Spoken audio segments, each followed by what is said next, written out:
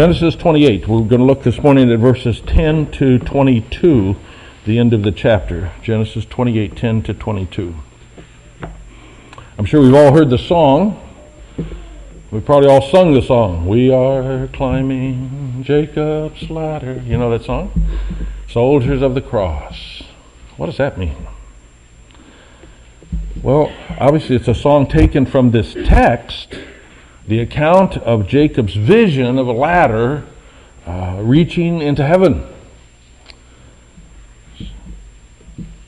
So does the song make the point that's supposed to be made? Well, let's read the text. Try to figure out what it really means. Verse 10, Genesis 28. Jacob left Beersheba and set out for Haran. When he reached a certain place, he stopped for the night because the sun had set. Taking one of the stones there, he put it under his head and lay down to sleep. He had a dream in which he saw a stairway resting on the earth with its top reaching to heaven, and the angels of God were ascending and descending on it. And there above it stood the Lord, and he said, I am the Lord, the God of your father Abraham, and the God of Isaac. I will give you and your descendants the land on which you are lying. Your descendants will be like the dust of the earth, and you will spread out to the west, and to the east, and to the north, and to the south. All people on earth will be blessed through you and your offspring.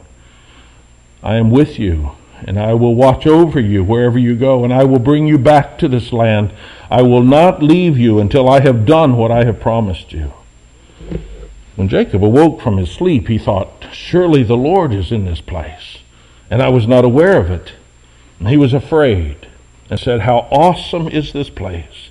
This is none other than the house of God. This is the gate of heaven.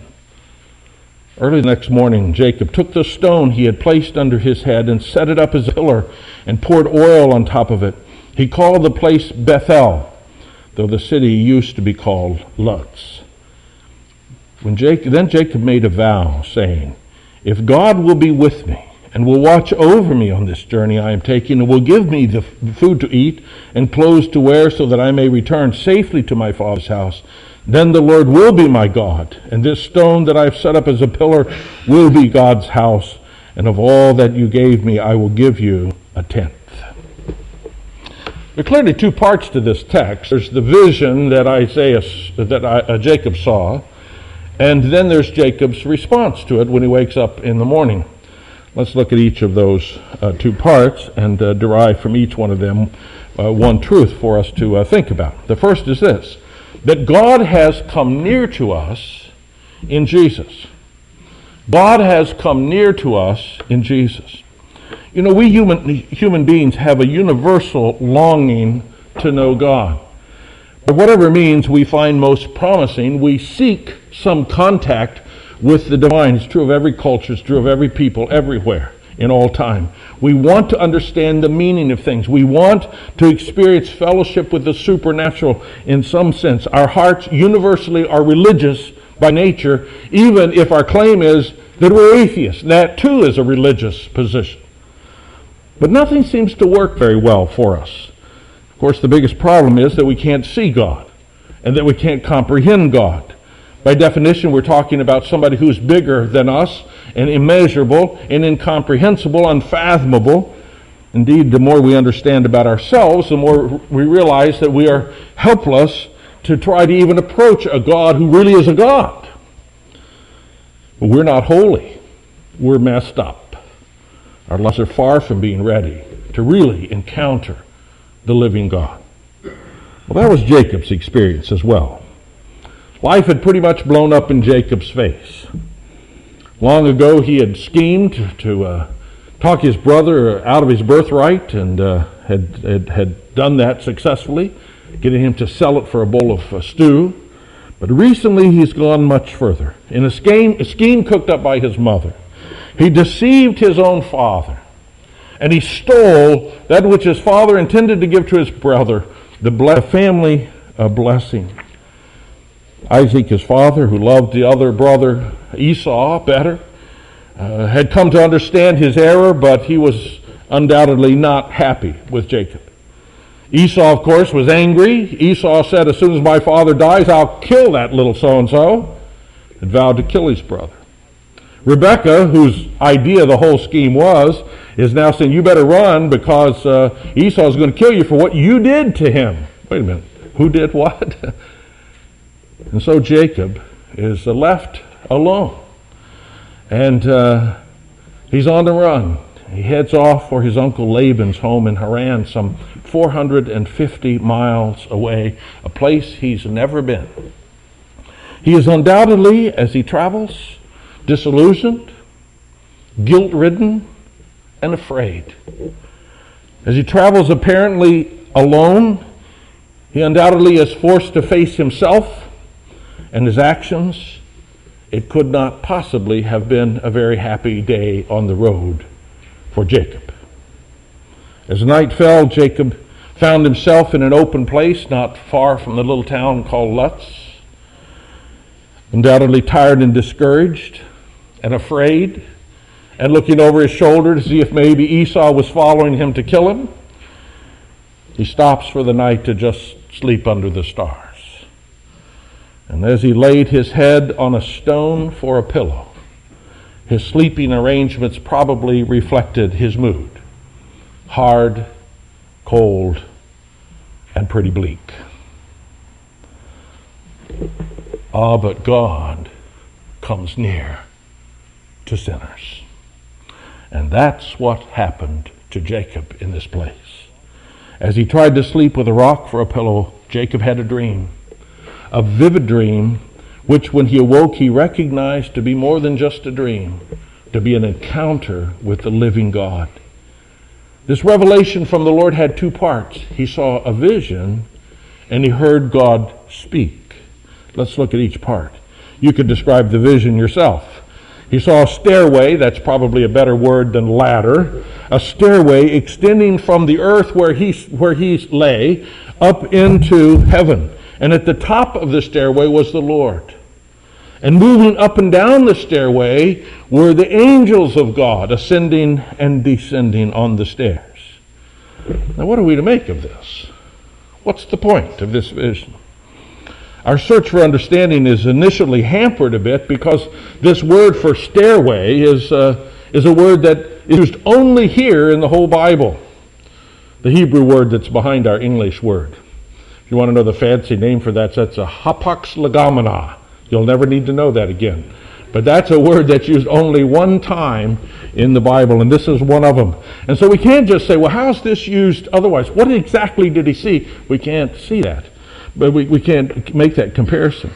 But there are some similar extra-biblical accounts which suggest that God may have used some familiar imagery to communicate something to Jacob. For example, there's a similar ancient Akkadian word which describes the stairway to heaven, extending between heaven and the nether world, with messengers ascending and descending on it. Sounds like a similar picture.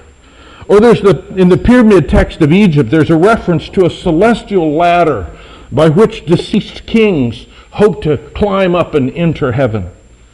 And then there's the idea of the ancient ziggurat with its long staircase. You've seen pictures of this, like a staircase-shaped pyramid, and on the top a temple of God. In fact, that probably was the design of the Tower of Babel back in Genesis 11. And when God was not pleased with them for building such a tower, their hope to climb into heaven and to unite and to make everything right, and God destroyed that. And the very next thing that happened in chapter 12 was God made his covenant with Abraham. This is a similar situation, because here in every one of these accounts is pictured some kind of connection between heaven and earth, heaven touching earth. Some point of access to God seems to be the picture in all of these related images. And the angels of God descending and ascending into heaven along this stairway only seem to suggest that God is active, that God's messengers are going and coming, and he is doing things. He is involved in the world. And that's what God means for Jacob to understand here. That God has come near to him in the midst of his great distress. But God doesn't just leave Jacob to figure that out, or for us to figure that out, because not only did Jacob see this vision, the Lord spoke to him in the vision, and God explained to him what it was he had to say. From the top of the stairway, God spoke words to Jacob. Alan Ross points out, he's a Hebrew scholar, he points out that the whole grammar of this section is focused, it's set up in such a way, the sentences are parallel so that it focuses down on the key issue, and the key issue is the Lord spoke. That's the center thought of the whole section. And what did God speak? Well, he confirms and he unpacks the meaning of what Jacob saw. Let me read it again, verses 13 to 15. There above it stood the Lord, and he said, I am Yahweh, the Lord, the God of your father Abraham and the God of Isaac. I will give you and your descendants the land on which you are lying. Your descendants will be like the dust of the earth, and you will spread out to the west and to the east, to the north and to the south. All peoples on earth will be blessed through you and your offspring. I am with you, and I will watch over you wherever you go. And I will bring you back to this land, and I will not leave you until I have done what I have promised you. Here God is making sure that Jacob understands that God himself has come near him and has spoken promises to him. Now notice what God actually promises him.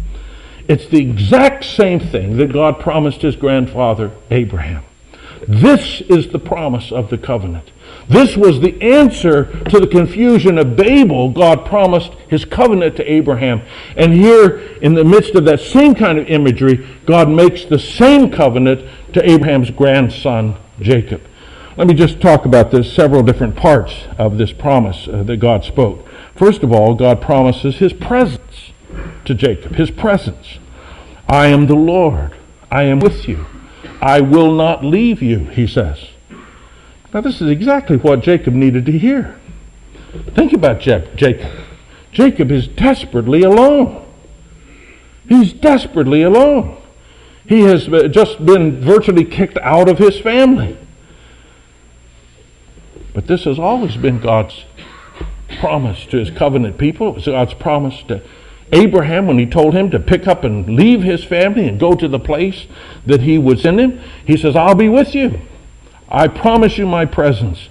This was the promise of God to Israel when Moses wrote this account of Genesis. The people were about to enter the promised land, and God there said to him, my spirit will go with you. I will give you rest. You're not alone. I'm present with you. This was the promise that was reiterated by David in the great shepherd psalm. Yea, though I walk through the valley of the shadow of death, I will not be afraid, for you are with me. This is central in the promise of the covenant. God has come near to us, and he promises his presence. He promises to stay. Secondly, God promised Jacob the land, which was once promised to Abraham and Isaac. Verse 13, I will give you and your descendants the land on which you are lying. Now Jacob needs to hear this. For Jacob's family was very wealthy. Grandfather Abraham left him a lot of wealth. His father Isaac had a lot of wealth. And yet, for whatever reason, Jacob seems to have left home with nothing. And here he is on his way out of this land with, it appears, the shirt on his back. When he arrives at Uncle Laban's house and begins to look for a wife, he has nothing to offer. He has only his labor, and he works 14 years. But here again, God is promising Jacob just what he promised to Abraham. Though Jacob seemed to have nothing, though Jacob seemed to be on his way away from the inheritance, God reminds him, no, you are the heir, Jacob, of everything you can see. Not because you deserve it, not because you're so cool, not because I'm so pleased with you, but because I've made my covenant in grace to your grandfather Abraham and to your father Isaac, and I now confirm it to you. I will give you this land. Such is the encouragement when God comes near us to remind us of his promises. Moses wrote these words for the encouragement of God's people who were about to enter that very land, to finally, 400 years later, to finally take possession of it. God promised that land. Third, God promised to make Jacob a blessing. Look at verse 14. Your descendants will be like the dust of the earth, and you will spread out to the west and to the east and to the north and to the south. All peoples on earth will be blessed through you and your offspring. This is just the opposite of what Jacob's situation looked like. Jacob was anything but a blessing to his family. He had just brought disgrace to his family. He was a little swindler. He was a little conniver. He was not a blessing at all. Undoubtedly, everyone in his father's household, all the servants, all the shepherds, all the surrounding people, I'm sure they all knew about the little swindler who had just beaten his father out of the blessing, stole it from his brother. Indeed, he was sleeping on this rock because he had to flee for his life. And as far as the promise of many descendants, Jacob wasn't even married. Wasn't even married. What is this? I will make you a blessing. I will make you so many descendants that you'll spread out to the ends of the earth and the whole world will be blessed through you. It didn't seem that way, did it? But when God comes near us, folks, He takes the foolish things, and He takes the weak things, and He takes the things that are nothing, and He makes of them that which He uses to bless the whole earth. That's always true of God's covenant with His people. Finally, God promised to preserve Jacob and bring him back home. Oh, Jacob was afraid. He was alone. The future was completely uncertain. If the past was any indicator, the future did not look good for him. But listen to God's gracious promise in verse 15. I am with you. I will watch over you wherever you go, and I will bring you back to this land. I will not leave you until I have done what I have promised you. Oh, make no mistake, when God comes near, His people are secure. For God will complete the work He begins in us. No matter how impossible it seems, Jacob is Exhibit A. You see, what God said to Jacob, all these promises matched what God showed to Jacob. God is not far off and uninvolved. Though Jacob is helpless, God didn't need his scheming anyway. God is keeping His promises, and He is very present, and He is very involved, and He will do exactly what He said. Jacob's problem is simply that he can't see that. He can't see God. But for a moment, God pulls back the curtains and lets him see God actively involved, heaven touching earth, and God's messengers doing God's work. God has come near, and He says, I will be your God, and you will be my people. But dear folks, this is not just God's message to Jacob this night back so long ago. Here God foretold what He intends to do for us, for the whole world. We know that's the case because Jesus Himself indicates that this incident, this vision that Jacob saw, was really all about Jesus. In this vision given to Jacob, God was foretelling His plan to come near to the world in the person of His Son. Jesus explicitly makes this claim in John chapter 1. If you want to turn with me, or I'll read it to you if you don't want to. John chapter 1, the last section from about picking up at that verse 45. Verse 45. This is early in Jesus' ministry. Philip, verse 45, John 1:45. Philip found Nathanael and told him, we have found the one Moses wrote about in the law, and about whom the prophets also wrote, Jesus of Nazareth, the son of Joseph. Nazareth? Can anything good come out of there? Nathanael asked. Come and see, said Philip. When Jesus saw Nathanael approaching, he said to him, here's a true Israelite in whom there's nothing false. How do you know me? Nathanael asked. Jesus answered, I saw you while you were still under the fig tree before Philip called you. Then Nathanael declared, Rabbi, you are the Son of God. You are the King of Israel. And Jesus said, you believe because I told you I saw you under the fig tree. You shall see greater things than that.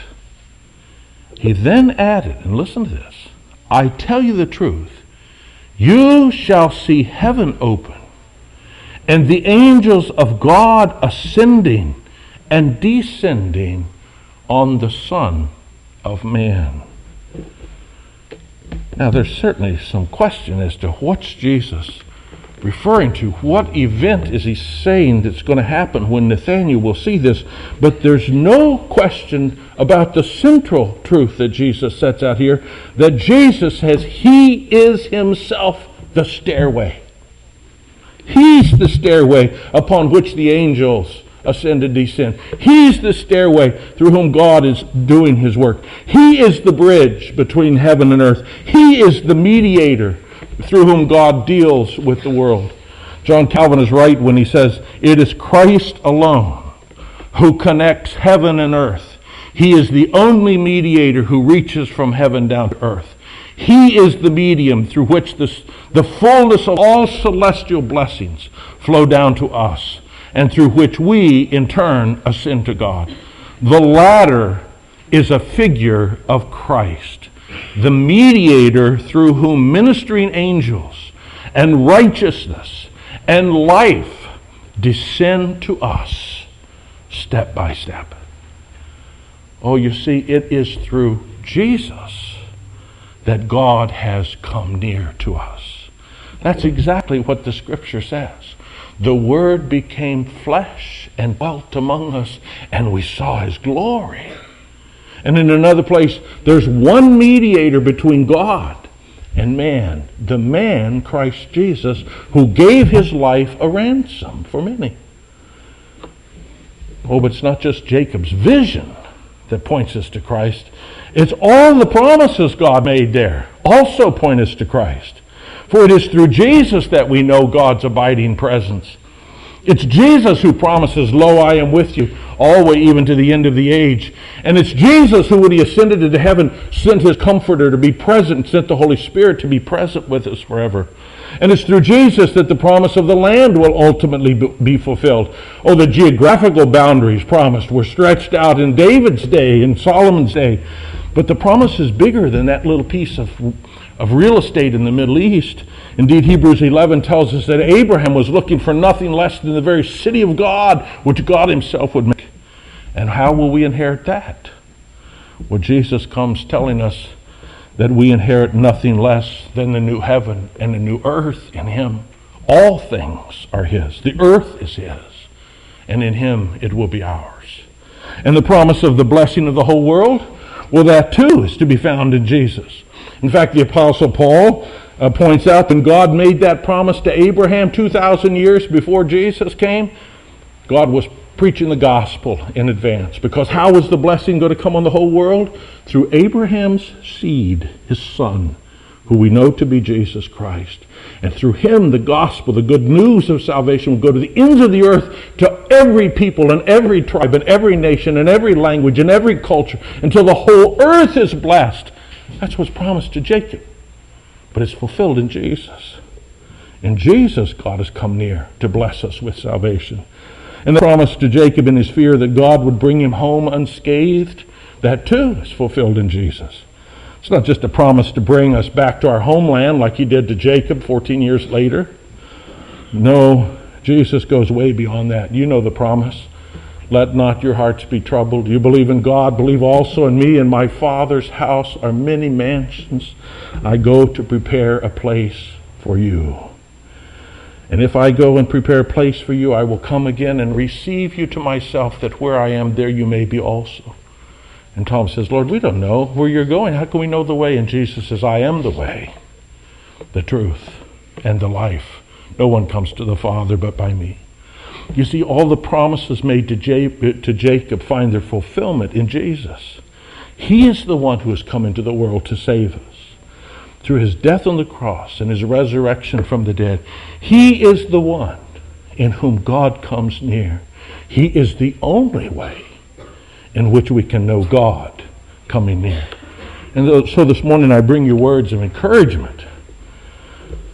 God's promises are just as true today as they were to Jacob. It doesn't matter how terribly messed up you might be. It doesn't matter how much disgrace you might have known.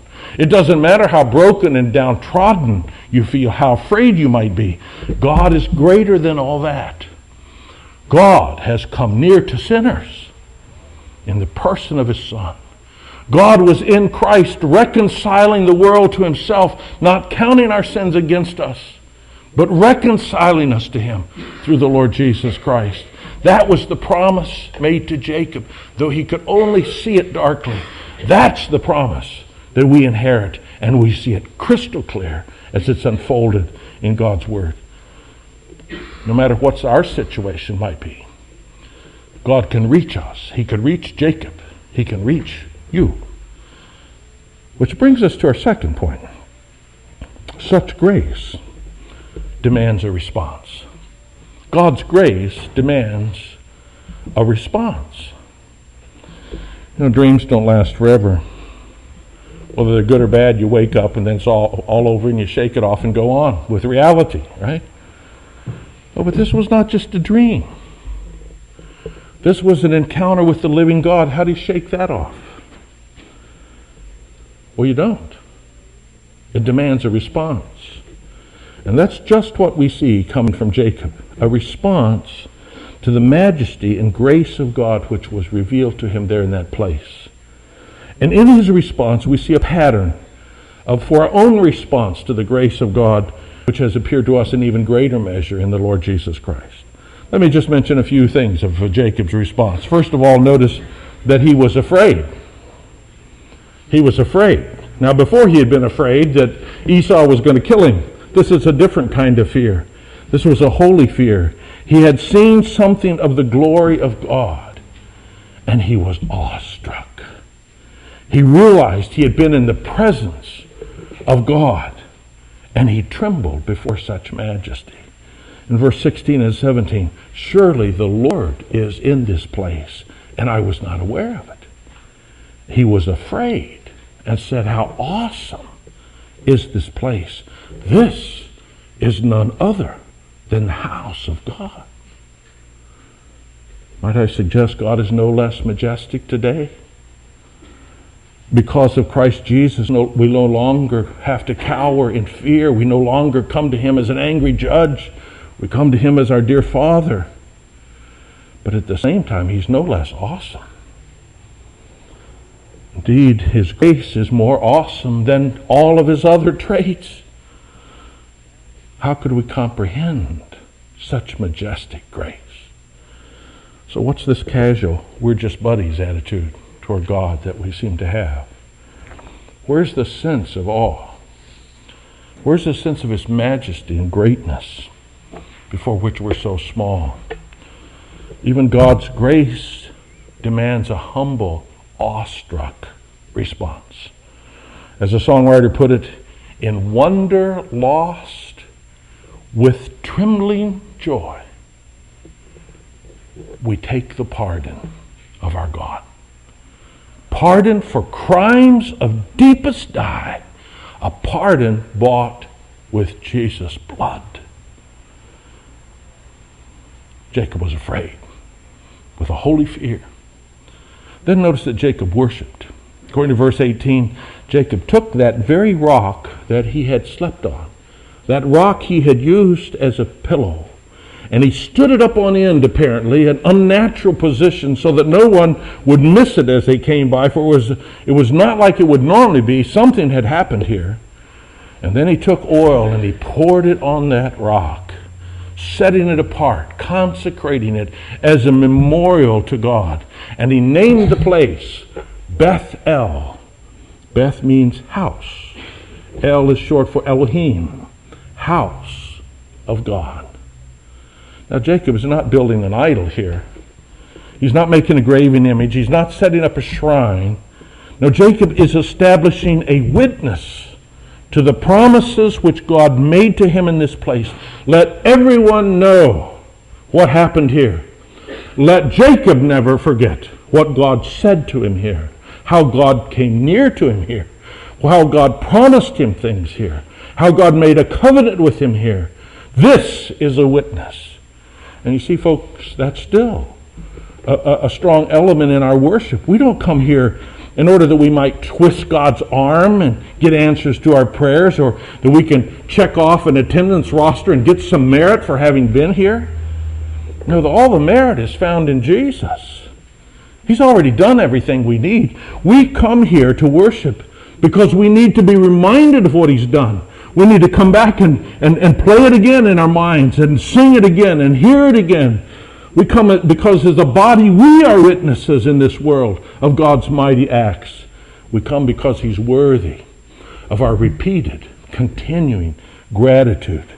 And so we're commanded not to forsake gathering, but to come and to worship and to worship and to set up this memorial to worship and to tell again the great acts of our God, just like Jacob did.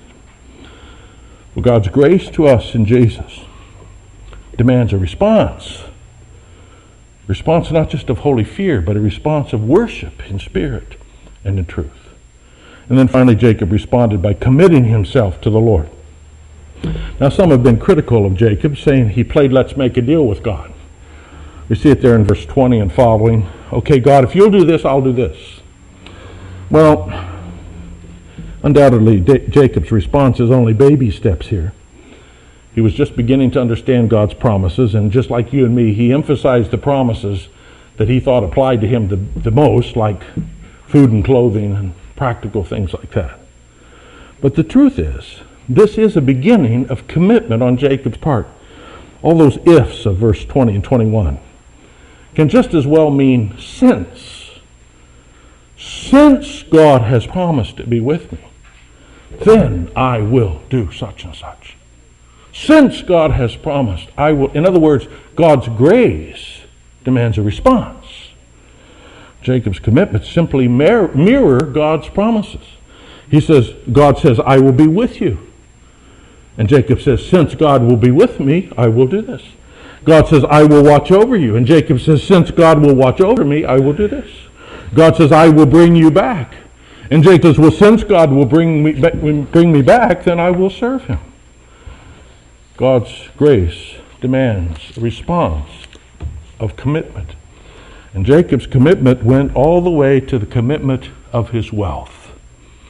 Believing that God would provide for him, he commits himself to tithe back to the Lord, to give a tenth of everything that he has back to the Lord. Now, there was no law requiring Jacob to do that. Jacob did this out of gratitude, the same way we're called to give out of gratitude to God, in a tangible way, a committed way to respond, not just in words, but in actions. Well, my dear folks, what Jacob understood is nothing compared to what we understand. We live with the record and with our own experience of the grace of God that's come in Jesus, the great salvation that God has unfolded, which Jacob could at best only see little glimpses of through a dark glass. Oh, but if we know so much more, God's grace still demands response. So does our response match what we know? Does our holy fear reflect the majesty of the salvation which we understand, which we've been given? Does our worship demonstrate the presence of God that we've come to know? Does our giving suggest the level of self-commitment that Jacob had? There's a strange notion floating around these days that one can be a Christian without it changing anything. One can be a Christian and it has no consequences in his life, no holy fear, no desire to worship, no commitment of self. Ian Duguid, who I quote very often, a Hebrew scholar down at Westminster Seminary, talks about the absurdity of such an attitude. Listen to what he writes. He says, a Christian without a deep desire to worship is a contradiction in terms. It's like a sports fan who never wishes to attend a single game of his favorite team, or a music buff who never wants to go to a concert. But if Jacob was moved by his experience of God, how much more should we be moved as Christians? For we have come to God through the gate of heaven, to which Bethel only pointed forward, which is Jesus himself. And as was true for Jacob, so it's true for us. God's grace demands a response of holy fear, of faith and trust, a response of awe-filled worship, a response of self-commitment. It was true then, it's true now. We're climbing Jacob's ladder. Not really. That misses the point. The truth is, Jesus is the ladder. Not a way for us to climb up to God, but the way in which God has come near to us. When Jacob saw this awesome vision, it changed his life.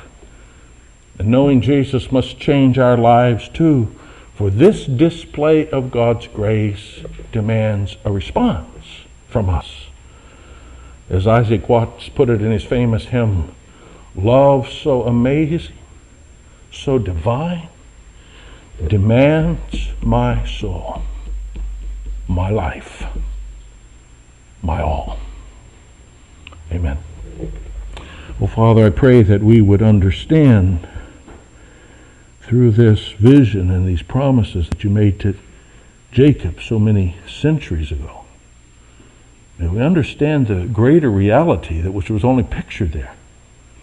And you're dealing with him, that reality being your plan to draw near to us and to draw us to yourself through the Lord Jesus Christ. Lord, when we know so much more, may our response not be so much less. May we understand your grace and in holy fear, worship, and commit ourselves to you, mind and soul, body and spirit. Oh Lord, give us grace to not give you less, but to love you so much more. In Jesus' name we pray. Amen.